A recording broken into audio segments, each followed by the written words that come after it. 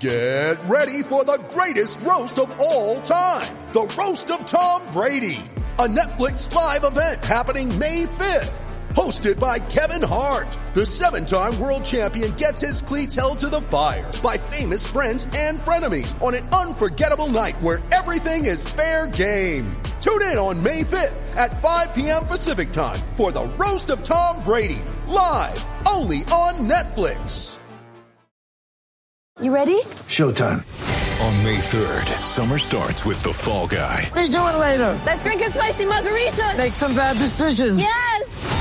Audiences are falling in love with the most entertaining film of the year. Fall Guy. Fall Guy? Fall Guy. That's what the poster said. See Ryan Gosling and Emily Blunt in the movie critics say exists to make you happy. Trying to make it out? Nope. Because I don't either. It's not what I'm into right now. What are you into? Talking. Yeah. The Fall Guy. Only in theaters May 3rd. Rated PG-13. It's only a kick. A jump. A block. It's only a serve. It's only a tackle. A run. It's only for the fans. After all, it's only pressure. You got this. Adidas.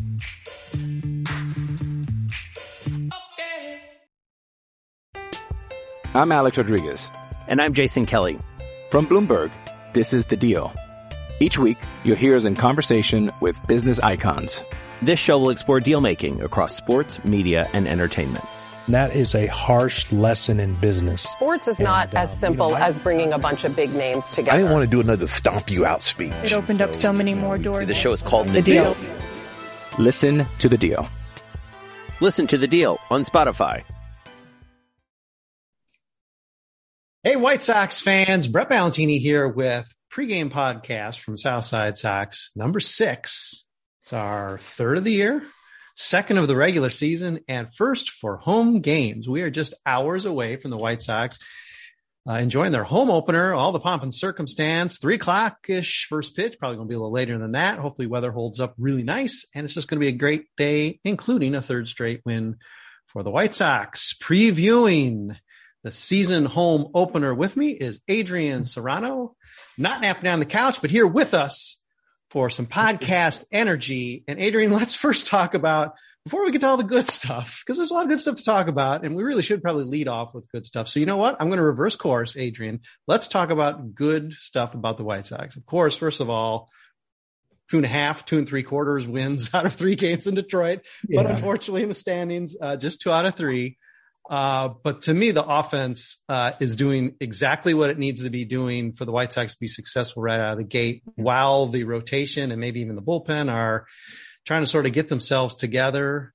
You're seeing contact. You're seeing the guys that you need to be coming through, pretty much coming through, with even some surprises for guys you wouldn't expect it from. I'm guessing you're about as pleased you can be with the offense as well.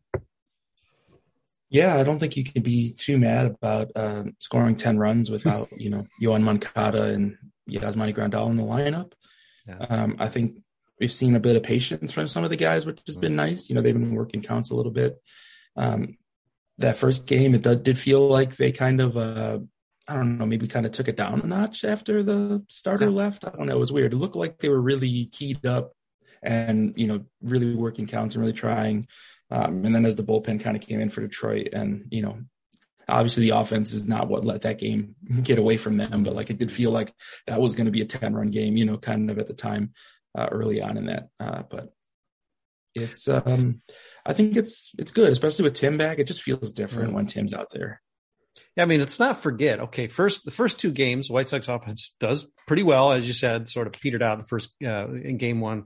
Sort of strange. That looked like that could be a 10-run game as well. But all right, no Tim Anderson the first 2 games, no Yoan Moncada this whole series. And of course, guys are always out. But we're not talking about a full strength White Sox team, and let's just pray we don't have a lineup at any point where we're missing a third or more of the lineup, as happened last year with Madrigal out basically for the season, with Luis Robert out for so long, and Eloy, of course. You can take these hits here and there, but you really want these guys full strength. But now, as you point out, we've seen them not full strength, basically all 3 games so far, not full strength, not their optimal lineup. and really, really clicking. Something that jumps out at me, Adrian, I'm sure you too, is a lack of strikeouts or making contact. And I'm guessing that has to be related a little bit to the fact that this is a stronger offensive lineup than we've really seen them have, even without Yoan. And hopefully there's a mentality that's coming from Menachino on down of just saying, hey, the guy behind you can pick you up, patience. I mean, not everybody's going to be Yasmani Grandal, of course, but the idea that there's not weak spots and that maybe they don't feel any need to press if you're in the 6th hole, it's like, oh my God, the last third of this order is just a dump. Hopefully it just makes it even easier to say, you know what, I'm going to wait for my pitch. If the guy gets me, fine, but I'm not going to go chasing, fishing right off the bat. It seems like they're locked in with a really good mentality, not necessarily something we saw in spring training either. So it was great to see them in Detroit, bad conditions, and still really rock the ball all 3 games. Yeah, no, absolutely. I think there is something to that, just knowing kind of the way that the lineup is put together, that there is so much firepower that there's not really a lot of guys that don't have any protection. I think maybe if we saw it in game 1, like something that put an end to the scoring early kind of was Tony's decision to put Leary pretty early up. I think he batted 6 in that first game. So Eloy didn't get a lot of pitches in that game because you're not going to challenge Eloy with a fastball when Leary's behind him. No offense to Leary, he's a great player and he's more than capable as a major leaguer, but you're going to take your chances. Scrappy. Right. Yeah. 10 out of 10 times. Scrappy. Yeah. You're going to let him try to beat you before you're going to let Eloy beat you. I think, and guys like Luis Robert just kind of taking that next step in year 3 now and looking like he's going to try to, reduce some of those strikeouts that have been a problem for him and kind of take more pitches. And he seems more adept at just kind of working counts and looking for his pitch instead of just being up there and being, defensive and relying on athleticism and guessing. And this is something you would see hopefully naturally progressing with the young players. You got guys now who got 2-3 seasons under their belt, even though, Robert and Eloy and, a number of these guys have had partial seasons. I mean, they're getting a lot of reps under their belts, and hopefully that just comes with some maturity. The fact that injuries haven't popped up to the degree where, even Jake Berger was only forced into the lineup that very first game. It's not like he has to be playing every game where he would be this true rookie and maybe making a lot of those mistakes and pressing. You really don't have that because even Andrew Vaughn, who I guess in most cases is going to be the youngest guy in the lineup on any given day. I mean, he's a guy who comes sort of as this professional hitter, even though he's still a very young guy. I mean, you don't jump from high A to the majors without having maturity that goes beyond your years. So this team, you could argue, really doesn't even boast any young, raw guys on a regular basis. And that's only going to help the patience, hopefully the contact, the confidence, the fact that really no one pitcher is ever really going to just kill their confidence and destroy their offense. They really are going to be in it for 9 innings, you'd think, even if a guy sort of has them, for first or second time through the order, that they really have shown an ability to rally even in their loss. I mean, they did sort of keep fighting back. Exactly. Yeah. And I think with 2020 being such a weird year for everybody, it kind of throws everything off. We forget that, Luis Robert still only has he hasn't even gotten to the 700 at bat, point in his career yet, so you really can't tell who the hitter is going to be until they hit 1,000, so, he's honestly only got a few hundred more at bats than Andrew Vaughn does, it seems he's been in the league so much longer, but he really hasn't because he only played in that 60 games and then missed so much of last year. They're really not that far off from each other as far as, pro experience at the plate. So it's exciting to see them both kind of developing and seeing them making changes. And, now you've gone through the first phase where you come up and they don't know anything about you, and then they'll make an adjustment, and then it's your job to make an adjustment, and then they'll make an adjustment again. So we're kind of in the third phase now of all right, you've made your adjustment. Now we'll wait for the pitching to catch up to that, and they'll make their adjustment. But luckily there's a lot of other guys in this lineup so they can struggle, and it's not going to be as big of a deal as it has been in the past for these teams when you're really relying on, 2 or 3 guys to really carry the load.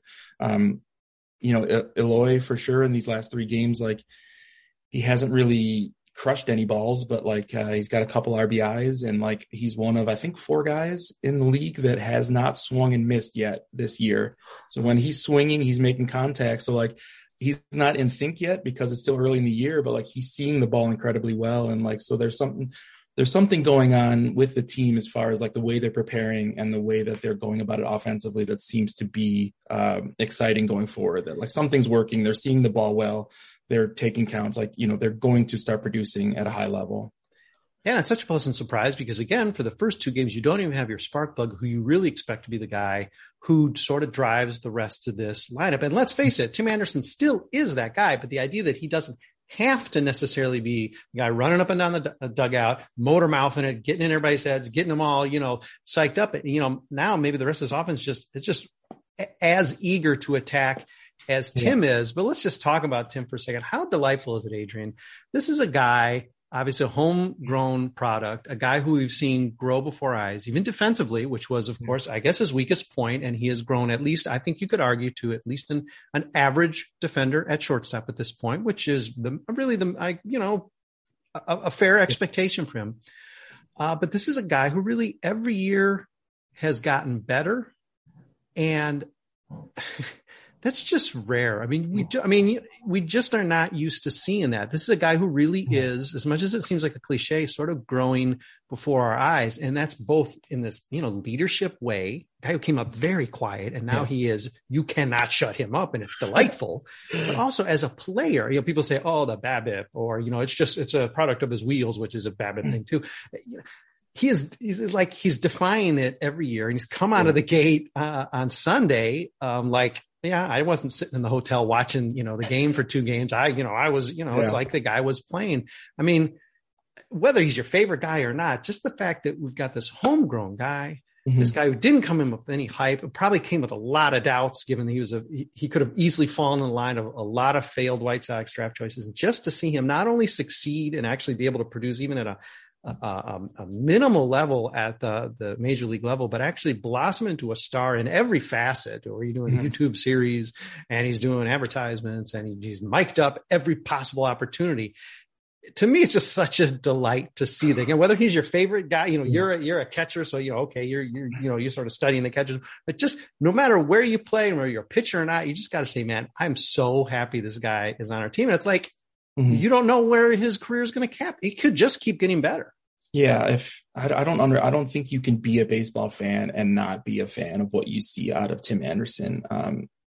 Just coming from like the fact that it's like, you know, we're watching this episodic thing on Tim Anderson that's been coming out, and like just really putting it into perspective that he just hasn't been playing baseball very long. Like, so you can imagine like what if this guy had played baseball, you know, since he was, you know, a child, a young child, like a lot of these guys have. I couldn't only imagine what kind of player it'd be. And then I think we're also kind of needing to face the fact that like in baseball, we sometimes come across a 1 of 1. And I think Tim is kind of one of those guys, a 1 of 1. It's like what works for him isn't going to work for everybody. It probably won't work for anybody else but Tim, but like for whatever reason, like it works for him. And, you know, we kind of started talking about it in 2019 that like, oh man, he's really important to this team. And then we saw it in 2020 when he missed some games towards the end.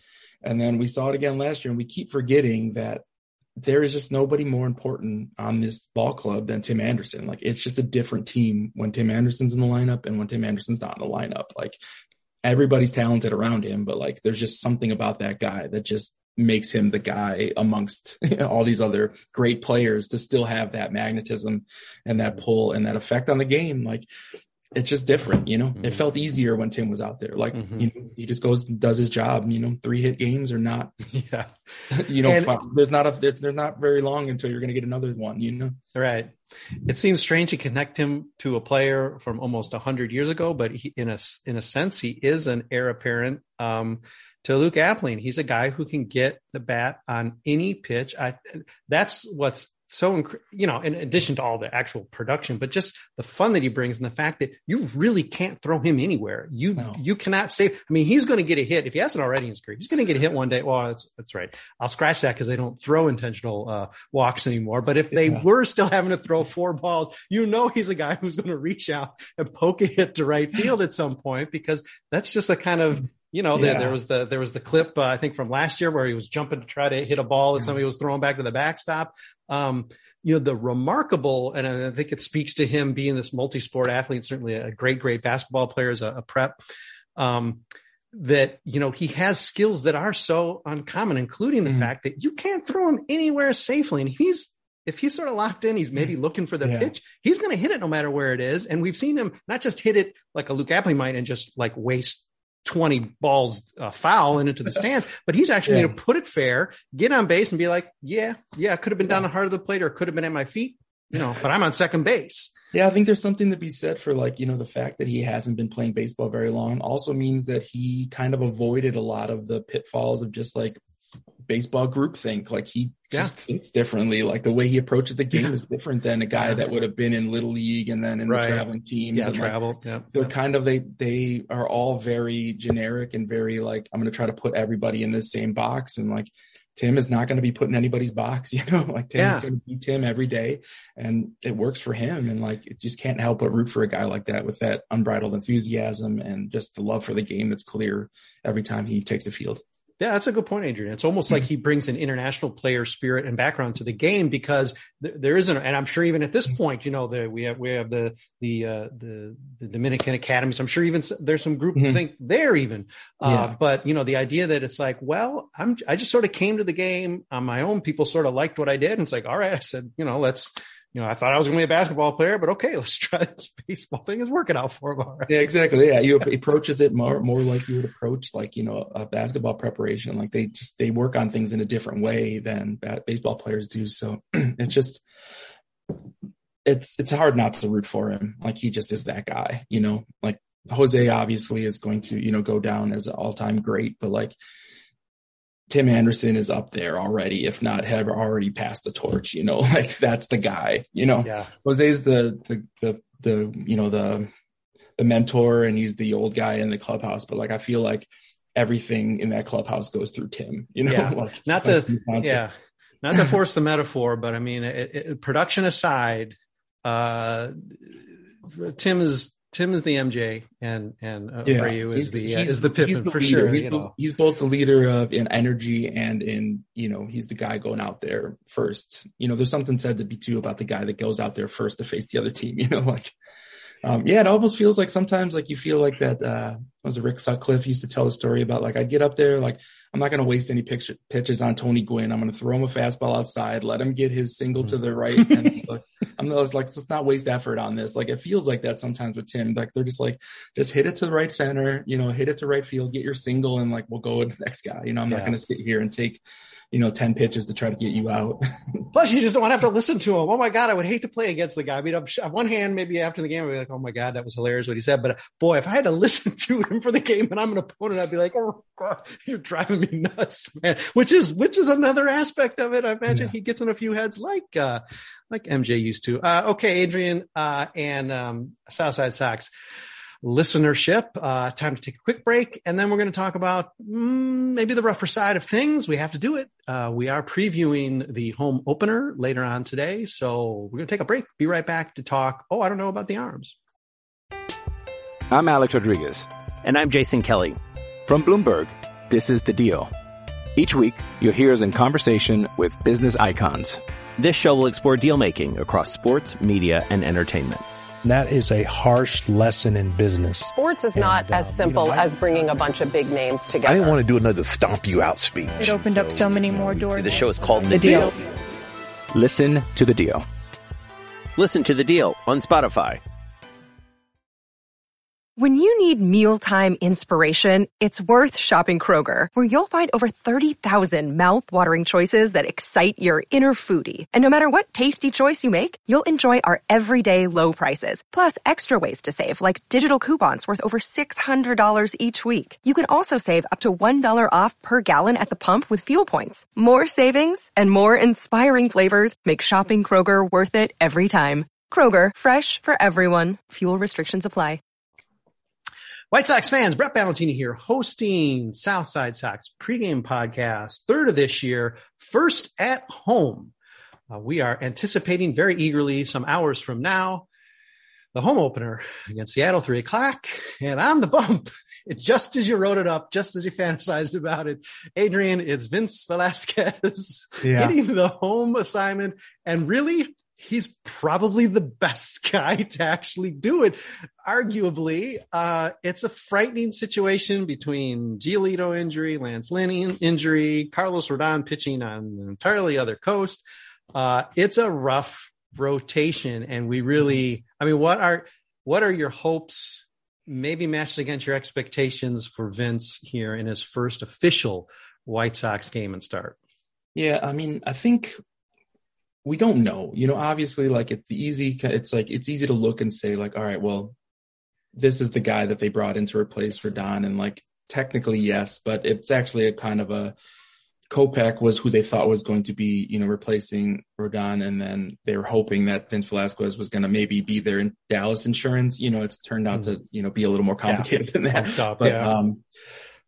We're just going to have to see, we have to have a lot of faith in, the pitching coach. They really trust him, to do the work. And he's shown already that, through guys like Dylan Cease's, progress and some other guys that maybe, he does have that ability. He was a pretty high draft pick. If we're looking back at like 2018, he did throw 146 innings and he was decently, effective for a couple years there. So like, he's got the stuff. If he's put in a position, I think he just needs to really go in here and not try to do too much.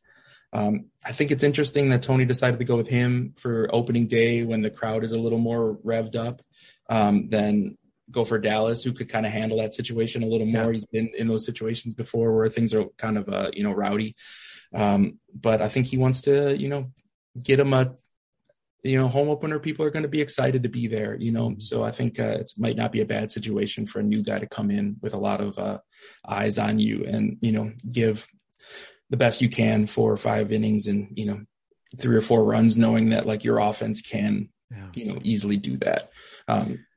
They have the offense to overcome any number of pitching. If they score 10 runs a game, like their pitching has holes, but it doesn't have the kind of holes that's going to give up 10 runs. Like I would be shocked if they have more than one game this year where they give up double digits.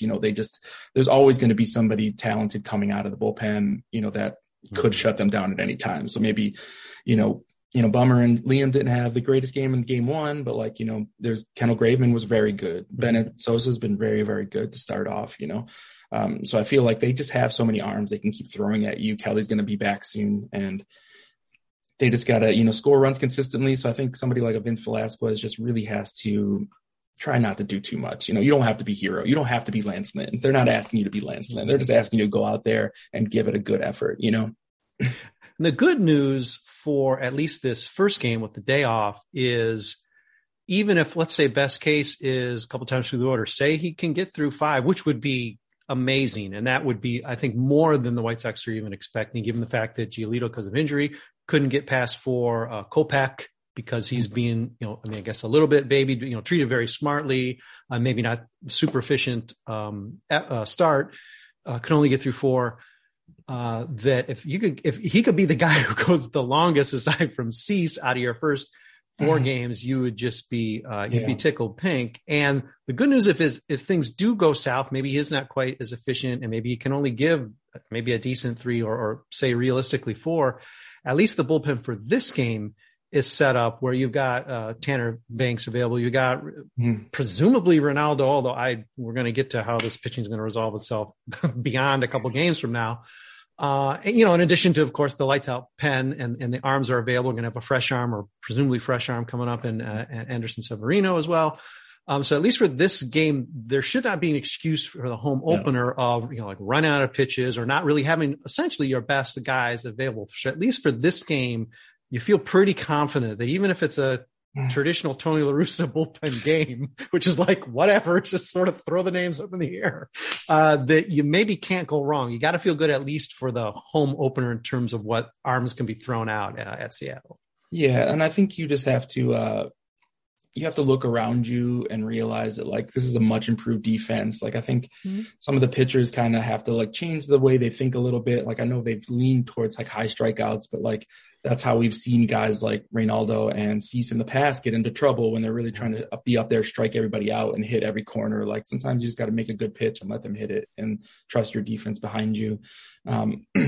And Velasquez does have, really good stuff. He's another guy that was up there, a few years as a starter in Philadelphia, like, high nines, right around 10 K per nine. Like, he's a guy that can get a lot of punch outs. Like, you don't get that number in this league without having really, really good stuff, but it's just a matter of keeping walks down. And, if they know that he's only going to be out there for 4 or 5 innings, like, it makes it a little easier for him to not worry about, pitch counts, and you're not trying to go 6 or 7. It's a different mentality also, but like, I think it can be all right. I think they can, kind of hopefully get by for a couple months here until, we get all the starters back at the very least. Well, you're confident that they can get through at least a couple months before everybody's back. I'm worried about this week because as soon as game 5, and the 5th spot in the rotation, which I guess technically, although it's already thrown up in the air as to what number starter everybody is, technically Dallas Keuchel would be the 5th starter on this team. And Dallas is a veteran who has said before he knows what it means to have to go out there and eat some innings. And then he has, more often than not, it seems, failed in doing that. And I would expect that it is going to be a real fight for him, especially combined with the fact that just because he's a veteran doesn't mean he had any more prep time in spring training than these other guys. So he's not going to throw 9. So you hope that this guy you can count on for at least that 5. But already by game 2 of this series, the bullpen, Velasquez isn't throwing 7. So, the bullpen's already going to be a little bit taxed, and you probably are holding, and this will be the next question, but you probably are holding Lopez for the next start, because I think La Russa said Cease isn't coming back on what will be his regular rest. He's going to come back on his regular turn. So you do have to have somebody pitching the finale of the Mariners series. So you're probably not really going to be able to use Lopez. So by even Keuchel start as early as the second game of this homestand, you've got a potential crunch. You've expressed some confidence in Dallas, maybe not in the matchups, because he's going to be facing Robbie Ray in his very first start this year. Not the best draw. Maybe years ago it would have been a good draw, not now. But I mean, this is a guy who's really going to have to muscle up and try to be efficient. Yeah. And he really needs to give the White Sox 5, because the bullpen's already going to be certainly more gas than it's going to be going into the home opener. Yeah, certainly. And like, I really feel like what we're going to see is some kind of protracted bullpen game, whether, whether Reynaldo's out there to start, quote unquote, or not. Like, I don't think he'll go more than 2 innings just to make sure that he's still available for other games. But just the fact that they brought up Severino instead of trying to wait and bring up, a starter kind of makes me feel like, all right, they don't have anybody down there that they feel comfortable with. So they feel like they have enough arms with Foster and, Benisauce could go do an inning, like they have enough guys that could do 1 or 2 innings that they'll just, make it work. I think Dallas is another interesting guy, and another, I think, guy that needs to kind of realize that the defense behind him is a lot different than it was last year. Like last year, they had a lot of moving pieces. Like the defense already, like Josh Harrison has brought like a level of defense, like knowing that, like, all right, these are going to be out there. You don't have first baseman running out there in right field, so like it's just a much more professional outfit all around. So, if we can kind of use the metrics a little more, maybe shift as much as, some other the teams do. Dallas, even last year with a really bad year, was still, getting 56% of his, contact was on the ground. So like, he's not pitching that much different than he has in the past. It's just the success isn't there anymore. So like, he's definitely going to have to make some changes and, work a little harder than he had to in the past when he could throw a little harder. But, I think he still has the tools to be effective. It's just a matter of, executing and not letting things get away from him. Yeah, I mean, since he's been with the White Sox, I can't speak to his whole career, but certainly since he's been with the White Sox, he's been more of a, the pitch to contact type of guy. And he seemed obviously flourished in a, very short sample, a third of a season or whatever in 2020. And then of course that, went really south in 2021. And I know part of that is, he didn't get quite the, the defensive breaks, the defensive execution behind him. The shifting. So let's assume there's not going to be any change with the whole shifting thing. He's just going to have to pitch around that. And, maybe some of this was just bad luck. I mean, as easy as it is to make him, a real fall guy, and he does sort of earn it a little bit because he does open his mouth a little bit, which isn't the greatest. He was a hero when he did it the first time in 2020. And since then it hasn't been so good. But I mean, you just hope that he's a guy who says, all right, if it turns out that Tim Anderson misplays, or the, tough position you chose there, but, maybe the first baseman in right field while AJ Pollock is still out, maybe, muffs a ball that he should have got. Well, people are going to see that. I mean, they may lay that on him and his ERA, but we all, people watching are going to know, all right, well, that should have been taken care of for him. You can't blame him for the 6 runs because, of the defensive execution. I mean, I hope he would give fans enough credit to realize that it's not just going to be, let's look at his line and let's just get angry at him. We do want him to succeed. It is a bit of a surprise he's even the 5th starter, even though he hasn't really proven that he should be in the rotation at all, but you got to use him. And we're like 2 weeks away from Tony basically being non-committal. Before Lance Lynn's injury, Tony was kind of non-committal if Dallas was even in the rotation. So this is interesting too, because he's the only lefty in the rotation. You don't see a lot of major league teams going out there throwing 5 righties. They like to have somebody to change it up, but kind of have to go with what you have. You let Rodon walk, so you don't really have another lefty starter available. Maybe they have one in the minors that could, make a jump at some point, but they're not going to do it this year. That's so it's interesting to even talk about Dallas not being in the rotation, but, that's kind of where we were. And after last year, you'd understand why, but yeah, I don't see them being as successful as we would hope they would be without Dallas giving them some number of innings this year, whether, be 80 to 100 at least. Maybe nowhere near the 140 he needs for that 20 million effect, but it'd be hard to see them making up those innings with anybody else right now. Yeah, they gave him just over his mark last year for some reason. They're definitely going to go just under his mark this year if they can be lucky enough to. Tanner Banks, a left-hander who could be starting, will be watching Dallas Keuchel's start very intently because, he could. I mean, whether Dallas is in the rotation or not, whether Dallas is a gem, Tanner Banks could be starting. I mean, he's a guy that you probably put along with Ronaldo as the other guys are going to make up some starts. Exactly. And then you don't know but if you're going to move one of them into the rotation, you have to send them down for a bit to kind of get ready and stretch out, it's hard to stretch out at the major league level and be used out of the bullpen. So yeah, true. And the good news, I suppose, is even though I think all things are still pretty clear for a decent opener weather-wise, apparently the cold is coming, and who knows, that could involve knocking some games out, which would be a big help to probably every team, but certainly to the White Sox. I mean, there's no day off built in here where you can say, all right, well, okay, we can catch up. Cecil get that next start. They're going on this homestand, and they could. I mean, not that you're going to pray for rain or snow or sleet or whatever it's going to take, a horrific ice storm in April, but I mean, it would benefit, if not the players in this hot offense, it would benefit a pitching staff that's just in tatters and was going to be going in. They're only going to be so good. Giolito was going to give you 5. None of these guys are going 7-8. So, I mean, it was already going to be really rough, even with as good a bullpen as the White Sox have. And now it's just gotten scarier because we're at the point now where we don't even know who the starter of the 6th game of the year is. And there's not an obvious choice. Well, of course it's Ronaldo, and he's going to do fine and all that. I mean, we're like, yeah, he's going to do fine, but, and we don't even know if it's him.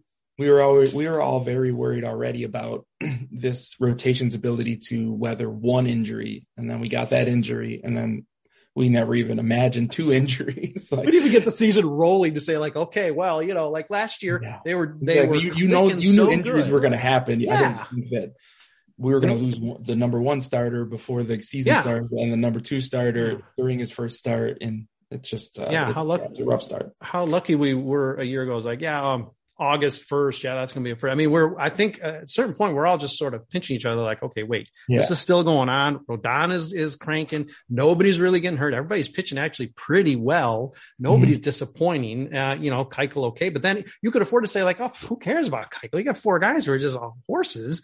And they're out there. Even Keuchel was out there, not great results, but nobody, even the team Milwaukee and maybe the Dodgers, there's only a couple of teams that aren't looking for starters, right now, but even they're your 5th starter is still a 5th starter, as long as you go out there and pitch, if you give me 2 innings every time out, all right, now we have a problem. But if you have a short outing every now and again, it's your number 5, there's not really a huge amount of pressure on you. But realistically, Dallas is pitching maybe in the 5th spot, but he's the, maybe the 3rd starter, right? Yeah. As far as expectations. Oh my God. You need him to be that guy because right now it's Cease, Kopech, and him, like the other guys are like, you hope for anything out of the rest of them, but like, you just don't know.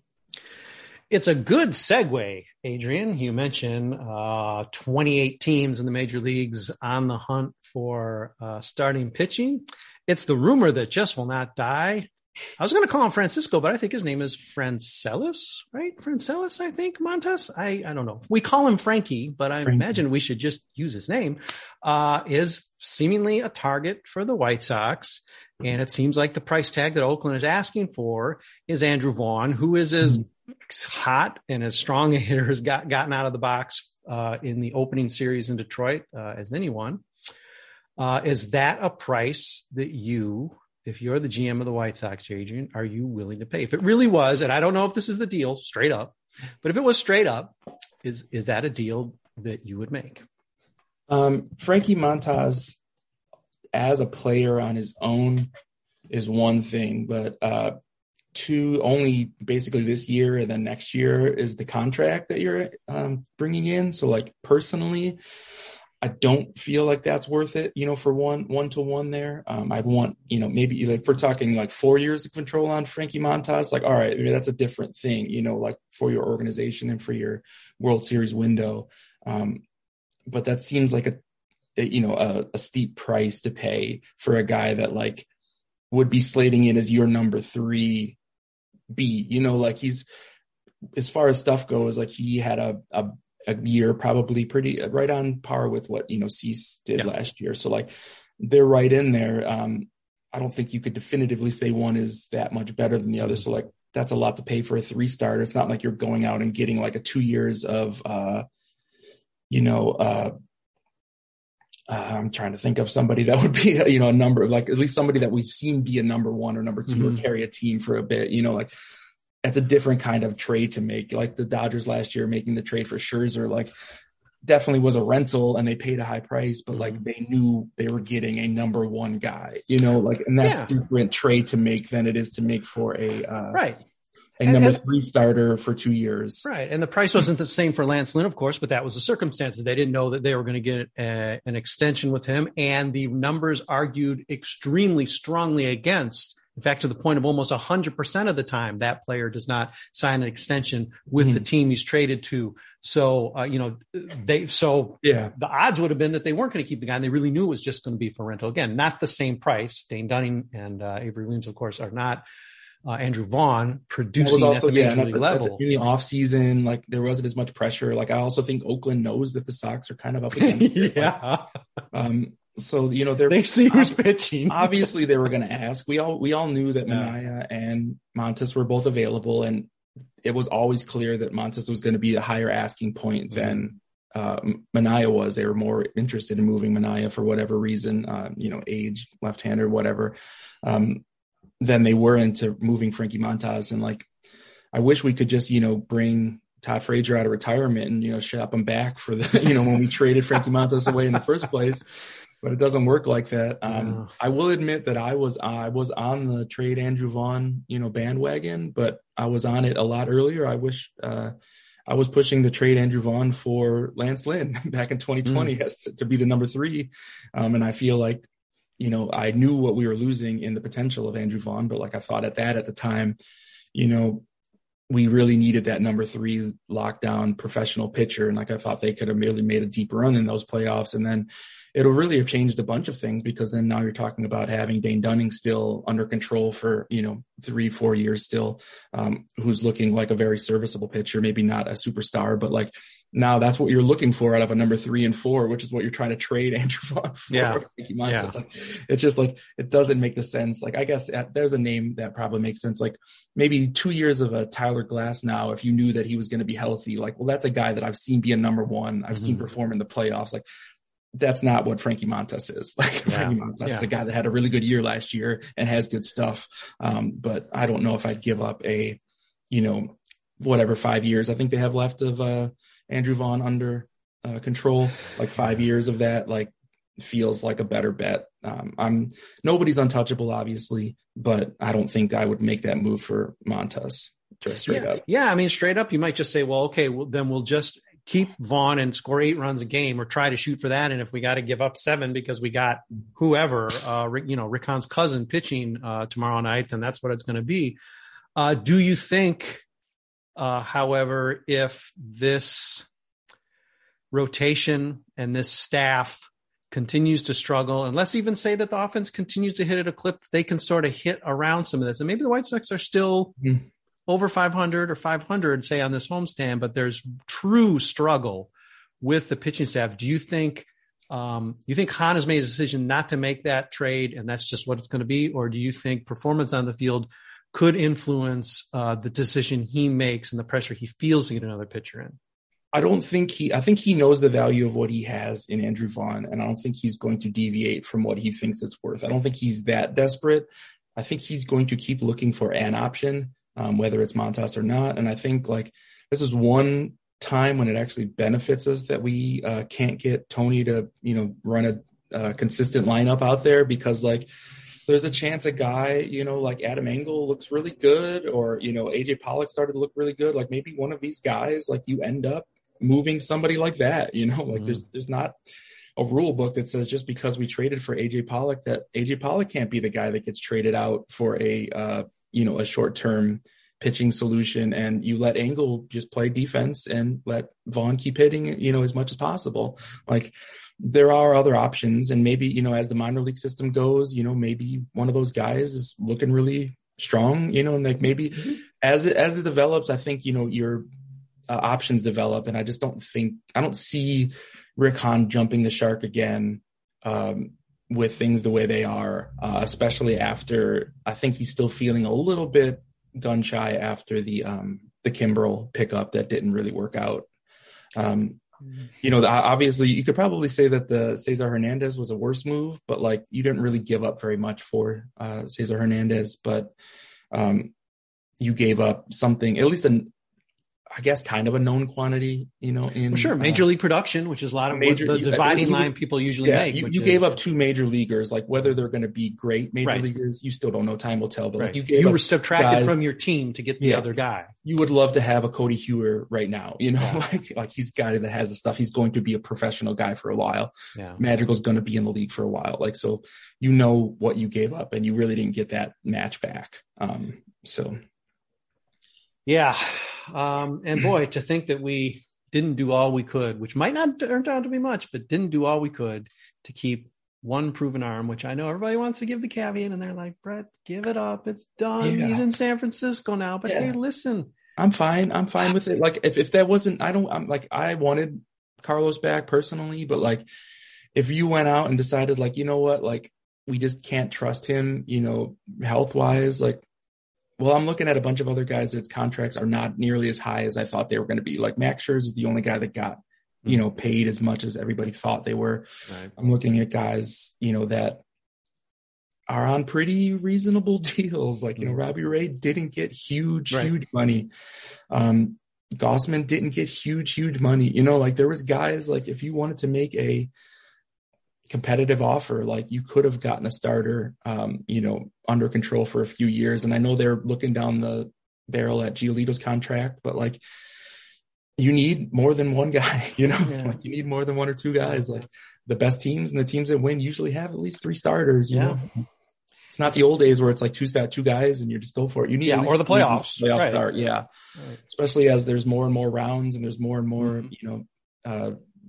time discrepancies between the series that you kind of need that third guy to be able to really be a good pitcher, not just a guy. Yeah. Well, it's an entirely different podcast, and a podcast we had several times over the offseason. The idea that you don't do the basic diligence of at least making the offer so that you at least come away with the draft pick. If not, have the guy say, hey, the market's not too high. I will take that $18 million. And geez, if you don't get any value out of me, well, you know what? I overvalued so bad last year. You can't really kill yourself too badly, although you still feel terrible if Carlos Rodon could not pitch for you at all. However, they knew that wasn't the case. As much as everybody wants to say there were a secret medical somewhere that said his arm was falling off.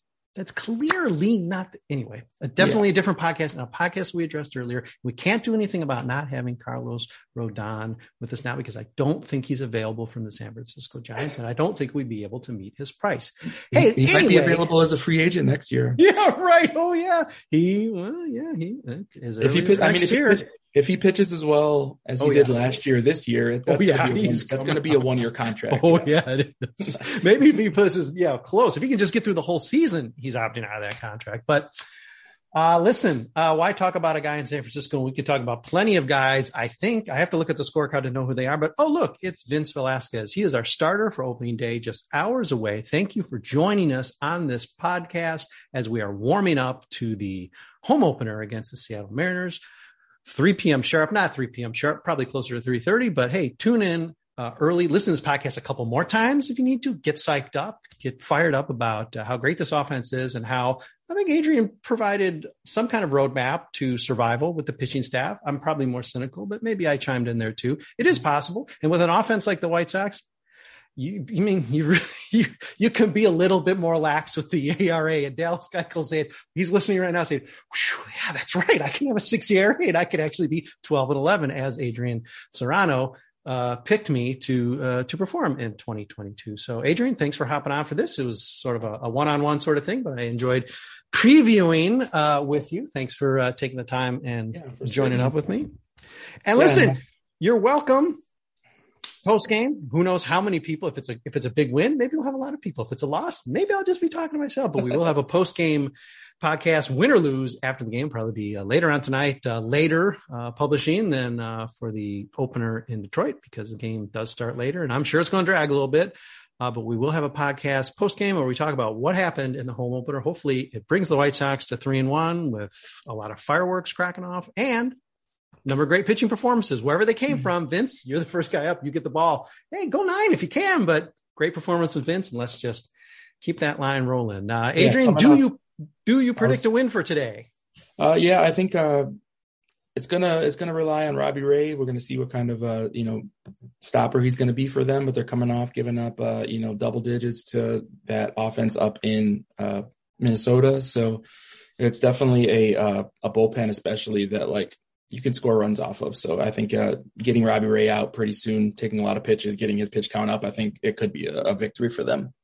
Yeah, just wait it out. The White Sox have enough of a lineup that they can wait some stuff out. We saw it happen even in the one loss in Detroit. Sort of weighed these guys out, and Andrew Vaughn, or we sometimes like to call him Adrian Vaughn.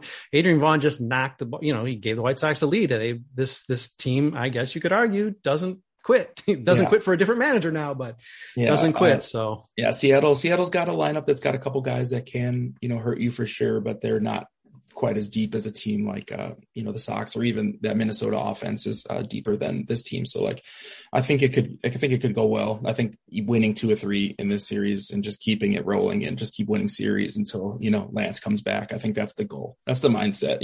Don't try to win every game. Just try to win series until Lance comes back, and then we'll see where we're at. And that's Adrian Serrano. He doesn't get to touch the Seattle series, but next series he's on Friday. He's already done with Bird App recaps. He's going to be doing it again on Friday. He'll have a column rolling next day. So, he's going to be touching this homestand, just not immediately. He'll just be our podcast star. Let's root on a victory. Thank you everybody for spending a little bit of your pregame time with us. Cinch it up, hunker down, enjoy the game, enjoy the big win, and come visit us after the game where we celebrate a post-game win with a podcast. Check you out in, 8, 10, 12 hours, whatever it's going to be. See you, everybody.